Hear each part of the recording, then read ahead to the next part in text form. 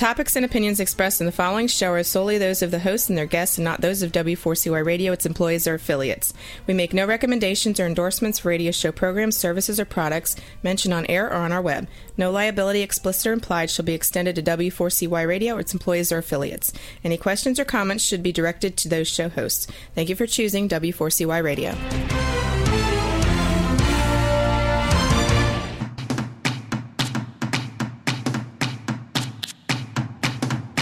Hey, welcome back, everyone, to the Geeks, Geezers, and Googlization show, where we talk with HR and business thought leaders about all the crazy shifts going on in the world of HR, recruitment, and business.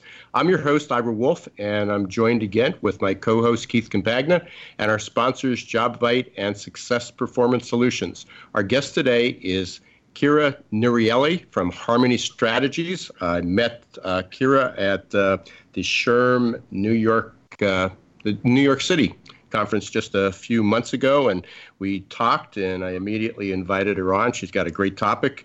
We're going to be talking about conflict management in the workplace. Keith, how you doing? I'm doing fantastic, thanks. I'm pumped up about the show today. Having a background in sales, I learned very, very long ago, it makes sense to listen before you talk. So I'm excited about hearing what Kira has to say. Lots going on, though. We're not together today, are we? No. I'm actually working I'm working hard in a hotel room in Ocean City, Maryland. So nice. I'm down for a very important task. Yes. We've got I got my annual football fantasy draft. Yes. So it has to happen this way. That's priority, yeah. So we came down, had a big reunion over the weekend, and that was a lot of fun. Saw a lot of classmates and a lot of people retiring, from the class, enjoying that, unlike me, who seems to have a kind of a new, kind of so many things in the fire, as you know. So excited about that. Actually, I've got about 4 to 5, I would say maybe 5 hours of the recruitment marketing online course ready to go. So recruitment marketing for the accidental recruiter. So hopefully in the next 2 weeks we'll be up online and ready to go with that. Got PA SHRM coming up in 2 weeks. And the day before that, actually 2 weeks today, we've got Workforce 2030. So I've been doing some prep work with that. And next week's guests will be some of the other keynote speakers, including Valerie Grubb. So it's going to be a really busy month. In 2 weeks from yesterday, I'm doing my keynote for the Greater Valley Forge SHRM event. Life Work Integration is getting out there. Yep. Yeah, I saw your post, and that'll be exciting. I've been sort of I can't say out of pocket. I've seen a lot of things for the last few days, come across the desk. I saw a couple of our guests from a couple of weeks ago, Ben Eubanks. Post actually from last week. Time flies. Posted, had a really great post. They haven't been able to share it yet, but he was talking about, we talked about the 10 reasons that hiring, that basically hiring, HR sucks at hiring. Right. So we had a lot of conversation about that, how AI is going to improve. He had a really, really good article today up on LinkedIn, and talked about 10 reasons of why it happens. So we'll be sure to share that as well. And we got a heck of a lineup coming up for the rest of for the next couple months. Actually, December. And speaking of that, it's funny how I always call it the pregnant wife effect. Yeah, I never saw any pregnant women, and then when my wife was pregnant, it seemed like I couldn't turn my head without seeing a pregnant woman. And now that we had Ben Eubanks on the show, all that I see is AI content, and you'll get a kick out of this. I was engaged by a company who was sought out to interview me, and it looks like they're going to quote me, put me in some Forbes and some HR magazines, and it's getting out there. But it was all about AI and recruitment, and it took me a couple minutes to find the CEO of the company. The company's called Xor, XOR. And, okay, I've seen that name. Mm-hmm. Yeah, Ada. And I don't know if I'm going to have to practice before the podcast she comes on, but I think it's Fazilova. She's Russian. She's the CEO, and her and I, as soon as we connected, she's like, "Let's talk. Let's talk more about this stuff." So there's a lot of stuff going on with AI, and I know I've said this before on the show, but the part that really just gets me going with this program is how we could dive deep into technology. We could talk about analytics. We could talk about the impact and the disruption of technology, and we also flip the coin over and we talk about, how people are interacting and what the impact of all this technology has on people. And having guests like Kira on the show, I think, is just awesome, because we get to really paint that full picture of not just what the future work is going to look like from a, let's call it a technological or a machine learning type of perspective, but really with what it's like to be a human inside of all this disruption. Yeah, I was doing some reading this morning.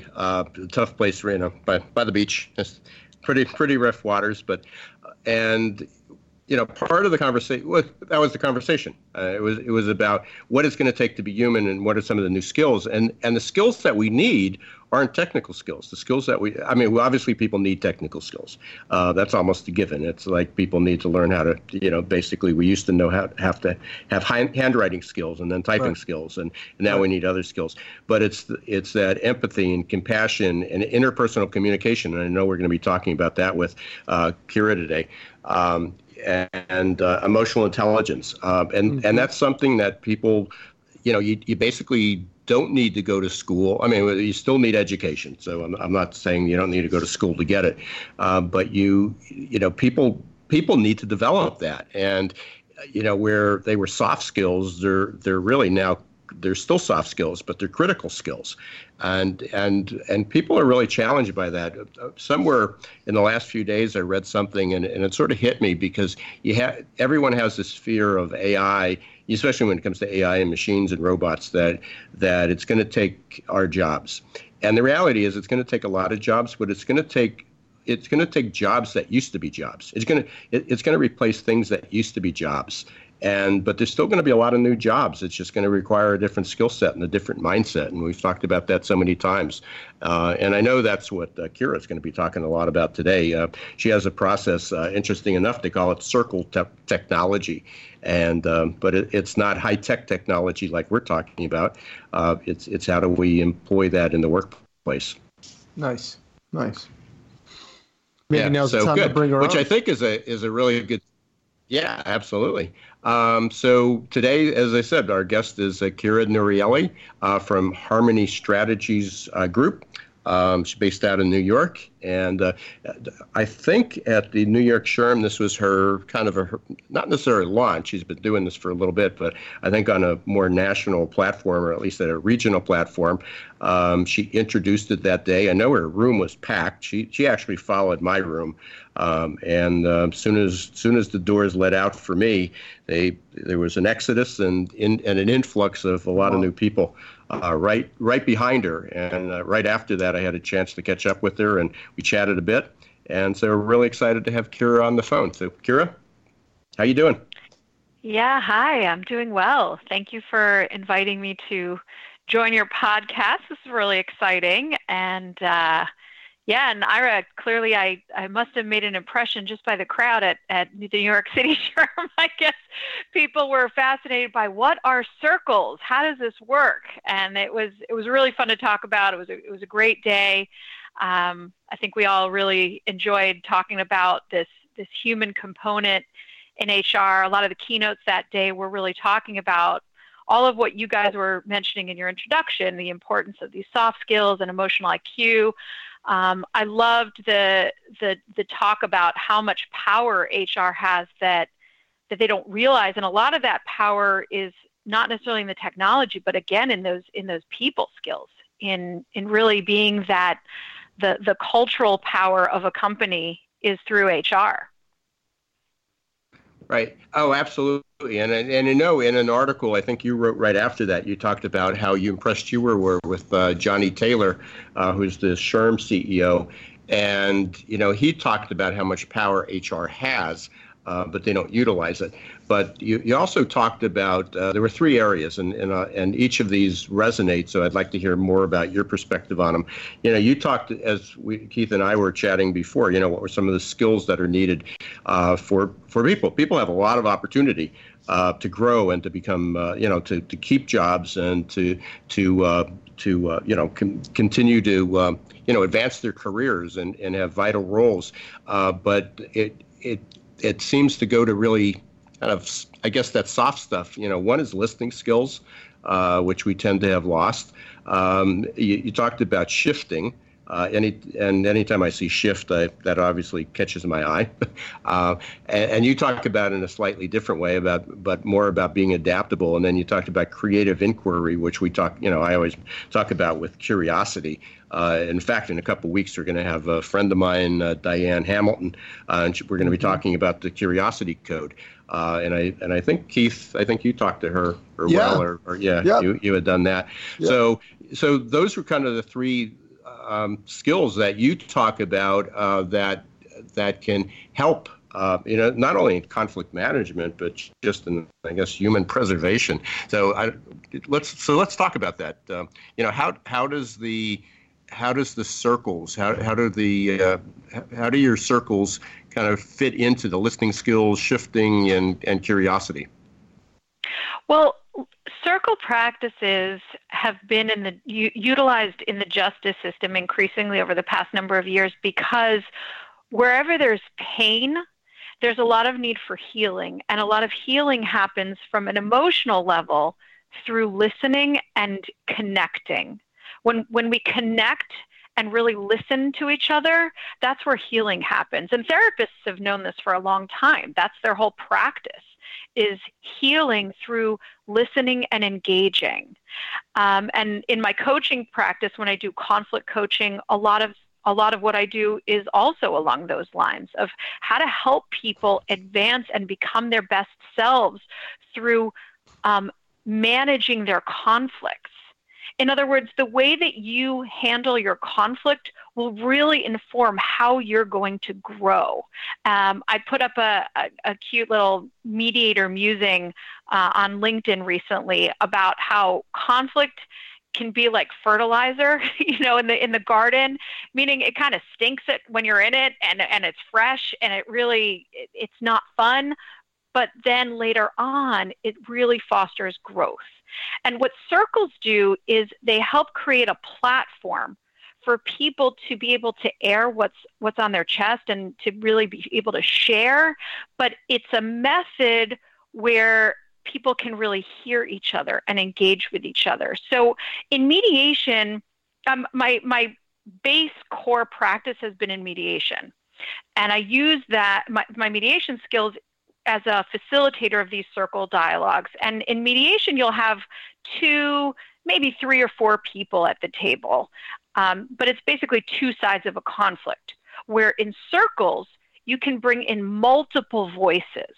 So this is where it's really helpful for teams, for group settings, or if there's like a particular challenge or problem at work, to sort of bring all the different stakeholders together and have a really impactful conversation around what the challenge is, and then how to handle it, how to manage it, so that the whole group, so everyone can be on board to support in whatever direction they need to be headed as a team or as a group or even as a company.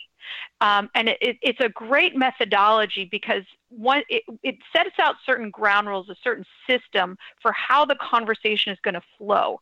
And that system really fosters that connectivity and those listening skills that you're talking about. And it's interesting, Ira, you mentioned earlier about like not necessarily having education in listening skills. And it's true, there's a real dearth of trainings around listening skills. That's one of the most popular trainings that we offer with Harmony Strategies Group, is we have listening skills and perspective taking workshops where we really work with people on those specific soft skills that are really hard to find elsewhere. And I compare that to sort of like a sport, like swimming. If someone throws you into a pool, you might be able to figure out how to swim, but you're going to swim a lot better if you take a course on it or if you have a coach, right? You'll learn how to get more effectively, more efficiently from A to B. It's the same thing with soft skills. It's the same thing, especially with listening skills.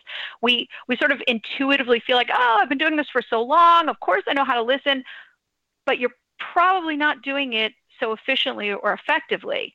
Where if you take one of our courses, for example, or if you're coached, on an executive level or specifically through a conflict or change management level with a coach who's going to help with those specific listening practices, you'll see that you're going to end up with much stronger teams, much more resilient projects where it's going to be a lot more successful. You're going to be a lot more effective at connecting your group and really leading.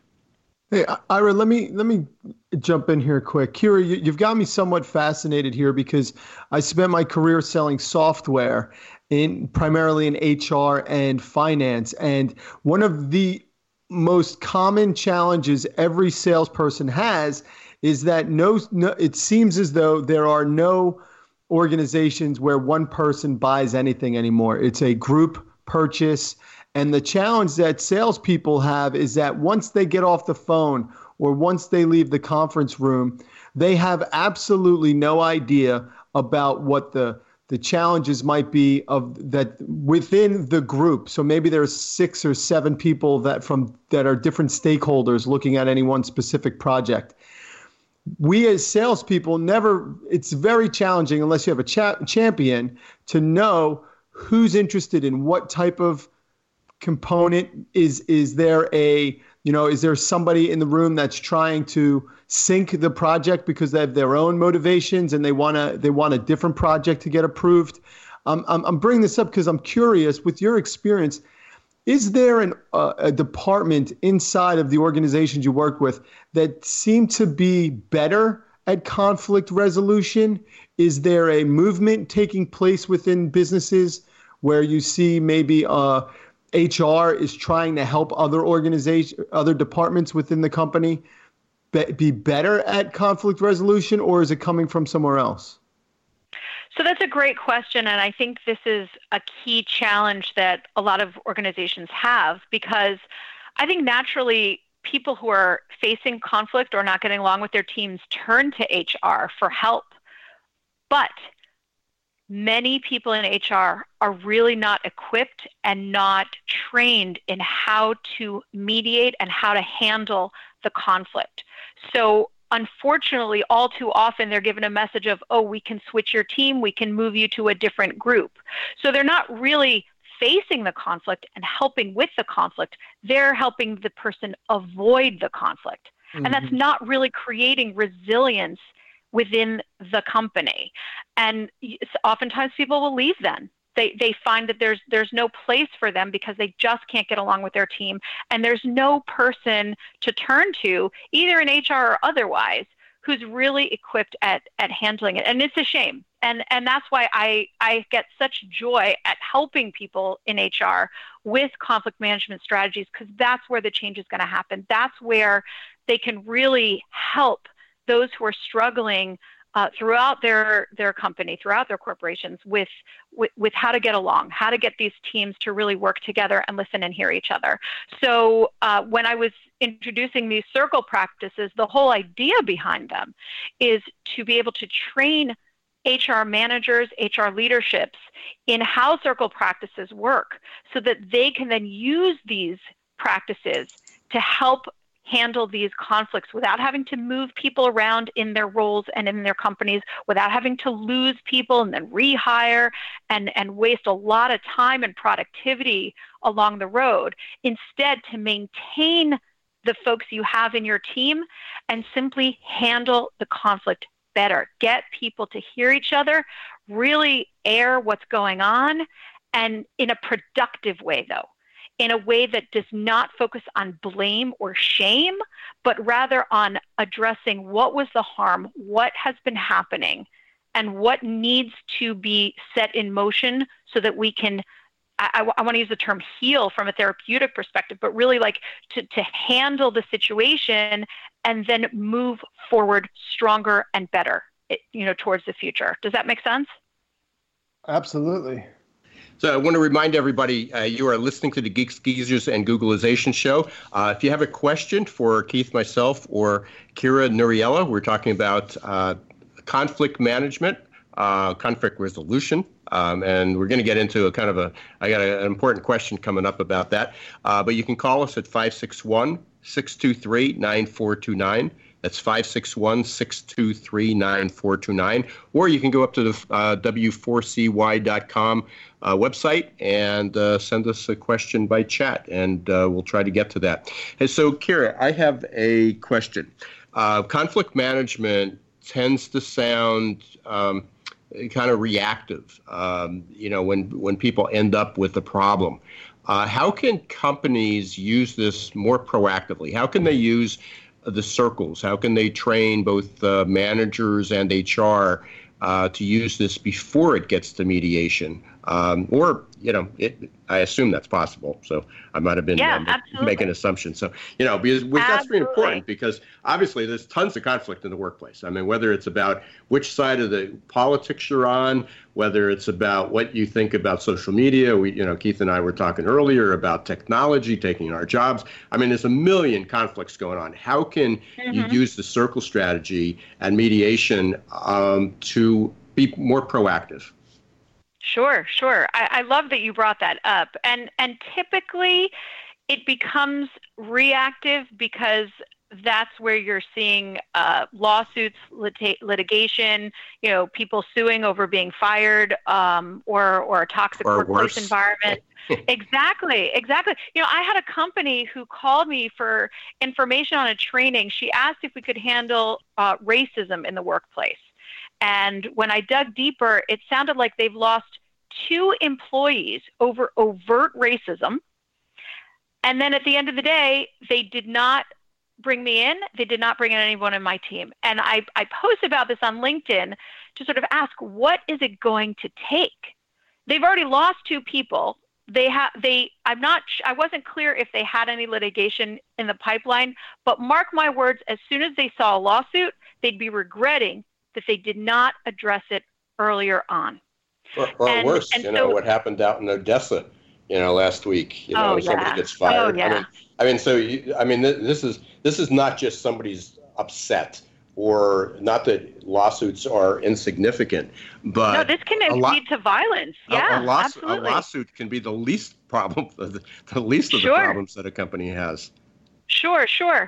So circles are great practices as a proactive measure. To your point, Ira, you can use them to better understand what are people's concerns about a specific project. You can use them to understand how people, just to get a temperature of the group about airing any challenges that they see facing upcoming projects or clients that they're going to have to be working, interfacing with on a regular basis. Circle practices are where you're bringing the team together and just sharing what's there. And you can set these circles in motion with even like lighter conversations, so that the team can just really get to know each other. The idea behind circle practices is they came from indigenous methods for bringing tribes or ethnicities together in a common conversation whenever there was a threat or a harm. So this is based on thousands and thousands of years of human evolution, where we would turn to each other as a community, because at our core, we're herd animals. We want to feel that sense of connection.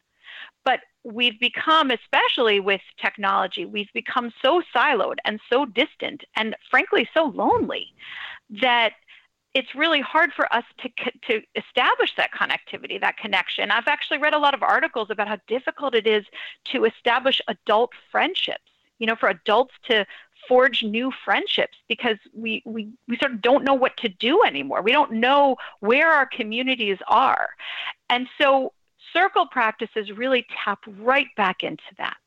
It gives us a sense of community. So even if you're not talking about a threat or a harm or a challenge, if you just want to pull people together and you're not really sure what you can do on a regular basis besides, let's say, go ice skating and do that, those team building, fun icebreaker kind of exercises, right? If you just want some sort of practice that you can do on a regular basis, it's going to keep that momentum, keep that sense of community conversation alive. That's what circle practices do. And so it can be an incredible proactive resource for making sure that people are communicating effectively, listening to each other, and frankly, caring. I mean, this is where you're going to tap into people feeling like work is meaningful for them, and that they can really grow through their experience, through their connection with their team. Amazing. So, and there's so many things going through my mind again after a weekend of being back with classmates who, some of them we befriended each other just because it some of the political divisions and some of the conversation, and yet we walked in that room and we were one. I mean, we had 92 classmates show up for this reunion. There's about 150 people total, so it was pretty large. I mean, we had a small class. I mean, we had a small school up in the coal regions, and once we were back together, that we grew up in the same community, and as we said, we used to go, to call somebody. We didn't text them. We didn't pick up the phone. We'd walk down the street and go, "Hey, yo, Keith," at the top of our lungs, and and see who would come out. So much of that has changed. It's disappeared. People move into the suburbia with technologies and technology, social media, and so many other things. So we got a lot to talk about coming up for the second half of the show.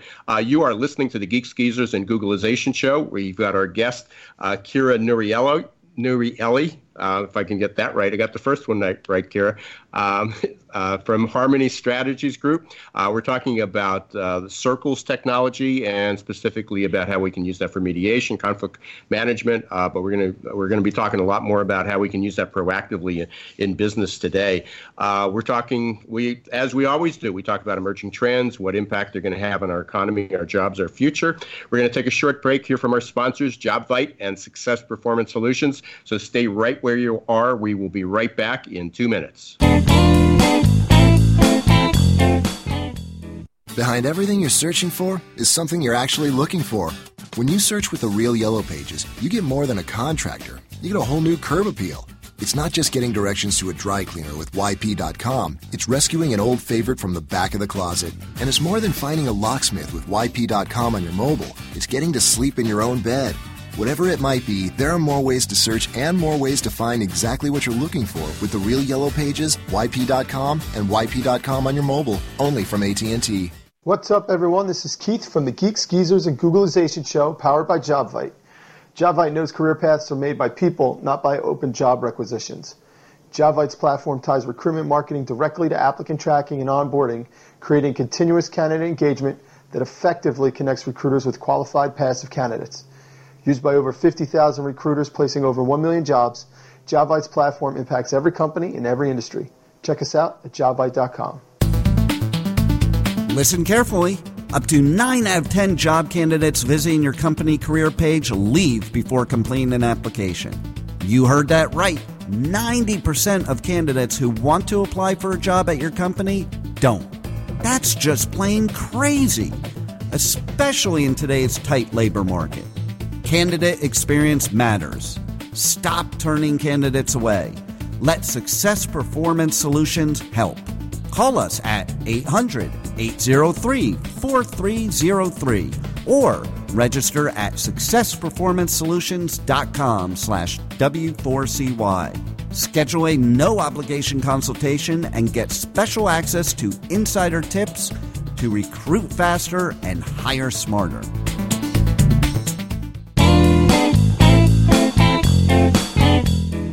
Hey, welcome back, everyone, to the Geeks, Geezers, and Googlization show. I'm your host, Ira Wolf. I'm here with my co-host, Keith Campagna, and our guest today is Kira Nurieli from the Harmony Strategies Group. We've been talking about conflict management. We had a comment, or somebody sent in a chat right before we were, or when we were off the air, right before we went off the air for the commercials, and said, how horrible it is to work in a workplace where nobody cares about one another. So again, what a timely topic, and that's a huge issue. Keith, you also had a question about, I guess, about the generations. Yep. Yep, and it kind of ties in the comment that we just got from the listener and some of the stuff I've been reading about from my own presentations, and I forget where I saw it from, but it was basically said that 90% of employees feel that their coworkers are unhappy.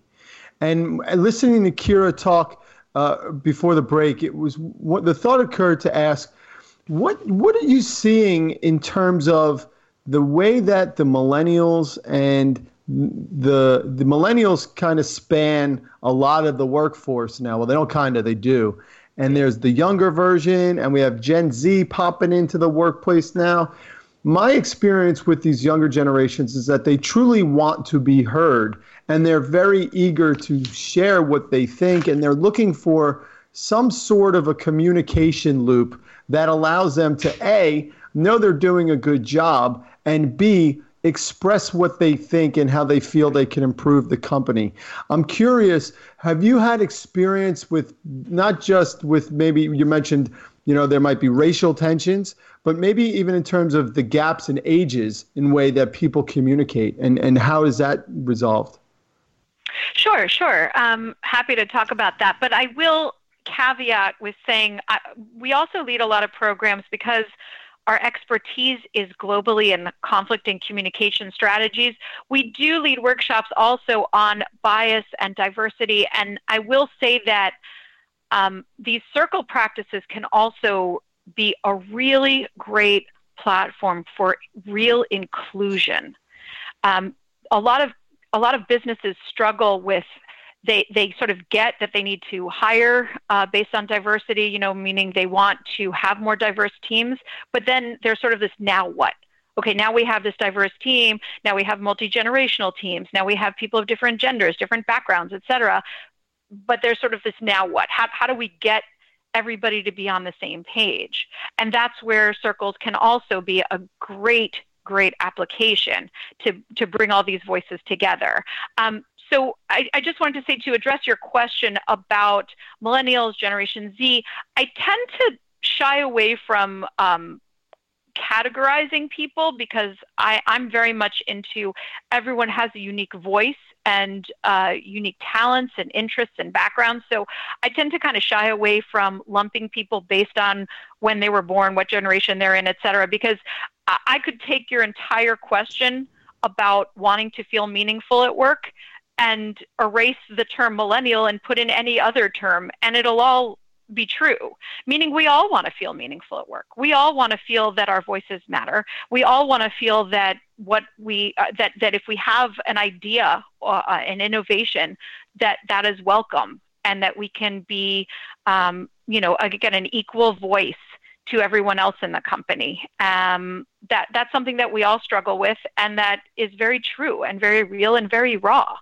In fact, one of my more recent thoughts is that because we spend so much time at work in compared to, let's say, centuries before, again, through human evolution, we've never spent so many hours in a work setting per se. We would spend time, let's say, hunting or baking or whatever it was, but we didn't necessarily spend so much time away from our homes, away from our communities, in sort of this office space or workshop space. So it kind of doesn't work for us. We feel like we're distant from our true, authentic selves. So there's become this need for self-actualization at work. There's this sort of new conceptualization of like, hey, how do I become my true self at work? And what if I don't feel like my true self is expressing at work? We all of a sudden have these questions of how to be authentically you at work. And I think that there are a lot of practices and ways that we can do that, but most of it revolves around making sure people are connecting, of course, in a respectful fashion and one that honors differences and dignity. But the idea is we need that connectivity. We are begging for it. And again, I would venture to say it doesn't really matter what generation you're in. We all want that. We all want to find where we matter And that's a key driver for us to really have overall workplace satisfaction. And it's a shame. I had not heard that statistic. It's really a shame if people really observe that their coworkers are unhappy. But again, I'm hearing that, and I'm jumping to this conclusion of they don't know what to do about it. They'll say, hey, they're saying my coworker's unhappy, and I don't know what to do about that. And what's exciting about circles is that these are a great opportunity. And I should say that, once you do circles, it's not intuitive for everybody, and it is a specific methodology, so you do have to be trained in it. But once you do it, it's not necessarily that it's intuitive or it's comfortable for everyone, but it does foster this sense of community and meaningfulness that can really, really help. Especially, I want to say, for voices that feel underrepresented. So perhaps that's where we might be seeing, some younger employees who feel like their voices are not heard as much. They're being squelched by those who are in power simply because of seniority, years in the practice or whatnot. So that very well may be true, but there are so many different ways that voices can be squelched. And there's definitely this need for fostering, connectivity and open communication and dialogue. And again, and really tapping into, hey, who are you and what do you bring to this project? And what motivates you at work, and what are your favorite things to do, and or what bothers you? Hey, what do you hate about your job, and how can the rest of your team help you with that? Usually people sort of shy away from those conversations. And I guess to that end, that's where I become sort of unpopular, I want to say, in HR, is that people want to talk about all the positive. We want to talk about recruiting. We want to be the best team ever. We want to talk about team engagement, and we want to talk about, how everyone can come together and, again, go to a football game together and have a great time. But when it comes to, but there's a problem, there's an issue, then there's like silence. We don't know how to handle it. We don't know what to do. Yeah, the problem doesn't really go away. We're just going to mask Correct. it with the football game or the picnic or the rewards for a couple of hours. Yeah. So as I'm listening to this, and I want to make sure that we leave everybody with a couple good takeaways. What's next. But Keith certainly knows this, and so do you, Kira.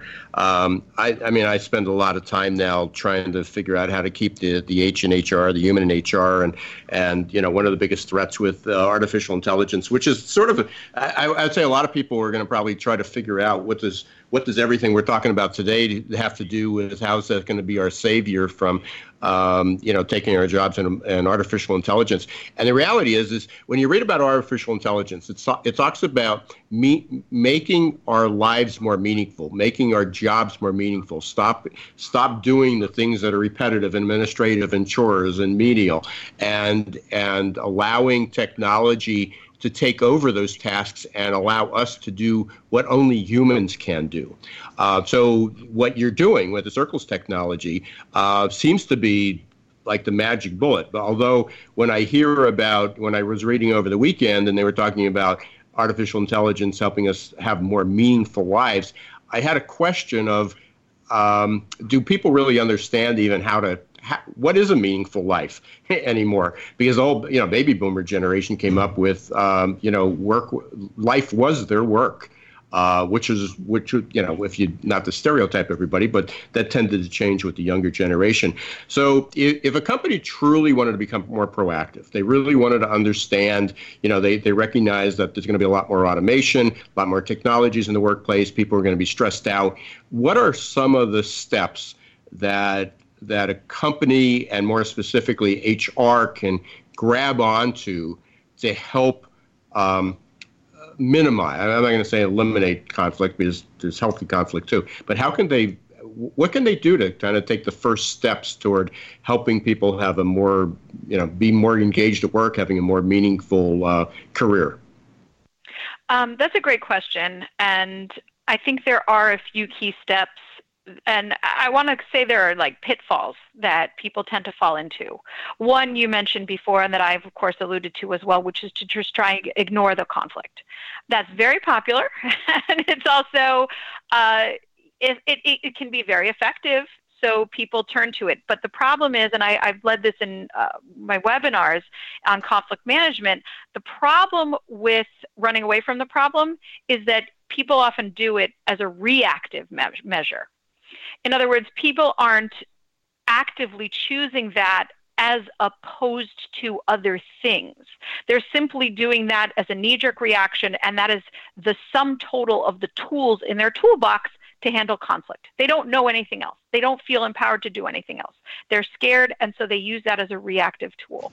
But to your point, Ira, there are other tools. There are other things you can do, and there are other ways to handle conflict. I have found that so often conflict can resolve itself. And I even have a post about that. I have a blog post about how to unsolve conflicts through simply asking a lot of questions and allowing the team to figure it out. And the key component with that, and this is another tool that I put out there, is to slow down. We're so full of we need to be productive and be productive and be efficient, and that's great. I'm not saying don't be productive, but if you've got a conflict festering underneath it, you're going to end up with a product that is second. It's not the highest level, the best possible output. It's going to be a second tier kind of a product, and that's a shame. So you have to find that balance between the productivity and the output itself. In other words, the quality of what you're doing. So I would say if you sense that there's a conflict, or that if you want to proactively avoid conflicts, you need to take measures that will slow down certain processes so that people can really hear each other. And again, like open up the conversation to any new ideas or any potential obstacles along the way that you may not have seen as the team leader. If you don't slow down and listen to everybody, you're just not going to hear when someone says, hey, there's a red flag I'm seeing further along. In fact, I actually went to a securities training with a representative, what was it called? Grumman, Northrop Grumman or something like that. I can't remember. I'm not good with names. So I apologize. Yeah, absolutely. Yeah. That's not right. They do securities training, and they said that there was this is actually coming out of our taxpayer dollars. Northrop Grumman, they had a contract with a government agency or something like that, and their programmers made a small change to a code. And they kind of figured, you know what, nobody's going to care about this. It's not going to be a problem later. And fast forward a few years, and they had some planes that couldn't fly effectively, and they couldn't figure out why. They had to spend millions of dollars going all around the world to reprogram these planes because nobody took the time to make sure that, hey, let's slow down the conversation. Let's see if there's any potential problems further out. You know, so these conversations, these proactive conversations can literally save millions of dollars further out. So we have to find that balance between productivity and product. Well, it goes back to two of those principles that you said and we mentioned earlier. Listen and ask questions, or ask questions and then listen for the answer. Not necessarily listen for the answer you want to hear, but be able to challenge that. You know, I learn a lot. I mean, I obviously I've tended to grow my career by just learning. I hear a question, I go, that's a great question, never considered that, and then kind of follow that. Is there a question, you know, do you have a favorite question you kind of use to kind of launch these conversations, these mediations? You know, is there a favorite question that you have? I don't necessarily have one favorite question on the whole, but I do have a lot of questions that I ask, especially when I'm doing one-on-one coaching. I start a lot of my questions with what if. I challenge people's assumptions by asking questions around what if those assumptions could be wrong? What if you think this person is angry at you? What if that's not true? What if it could be something else? You know, I find that people really can grow by questioning assumptions, and a key way to start those conversations to question your assumptions begin with what if. Yeah. What if it wasn't true, or what if it is true? Correct. Either way, it's amazing when you said that, because I remember when I left I sold my practice. I had my dental practice and haven't done it for 24 years. But when I sold it, there was a lot of my colleagues, said, "Oh, we'd love to do with what you wanted to do," and I got out because, as most people have heard me say, I loved everything about dentistry, but dentistry. I loved running the business. I loved working with the people. I loved everything that most professionals hate, is the business aspect. And a lot of these my colleagues came up and said, "Oh, we'd love to do what you want to do." I was only 44 at the time, and I said, "Fine. What if I could help you get out in 5 years? What would you do?" Mm-hmm. And the problem is they had no idea.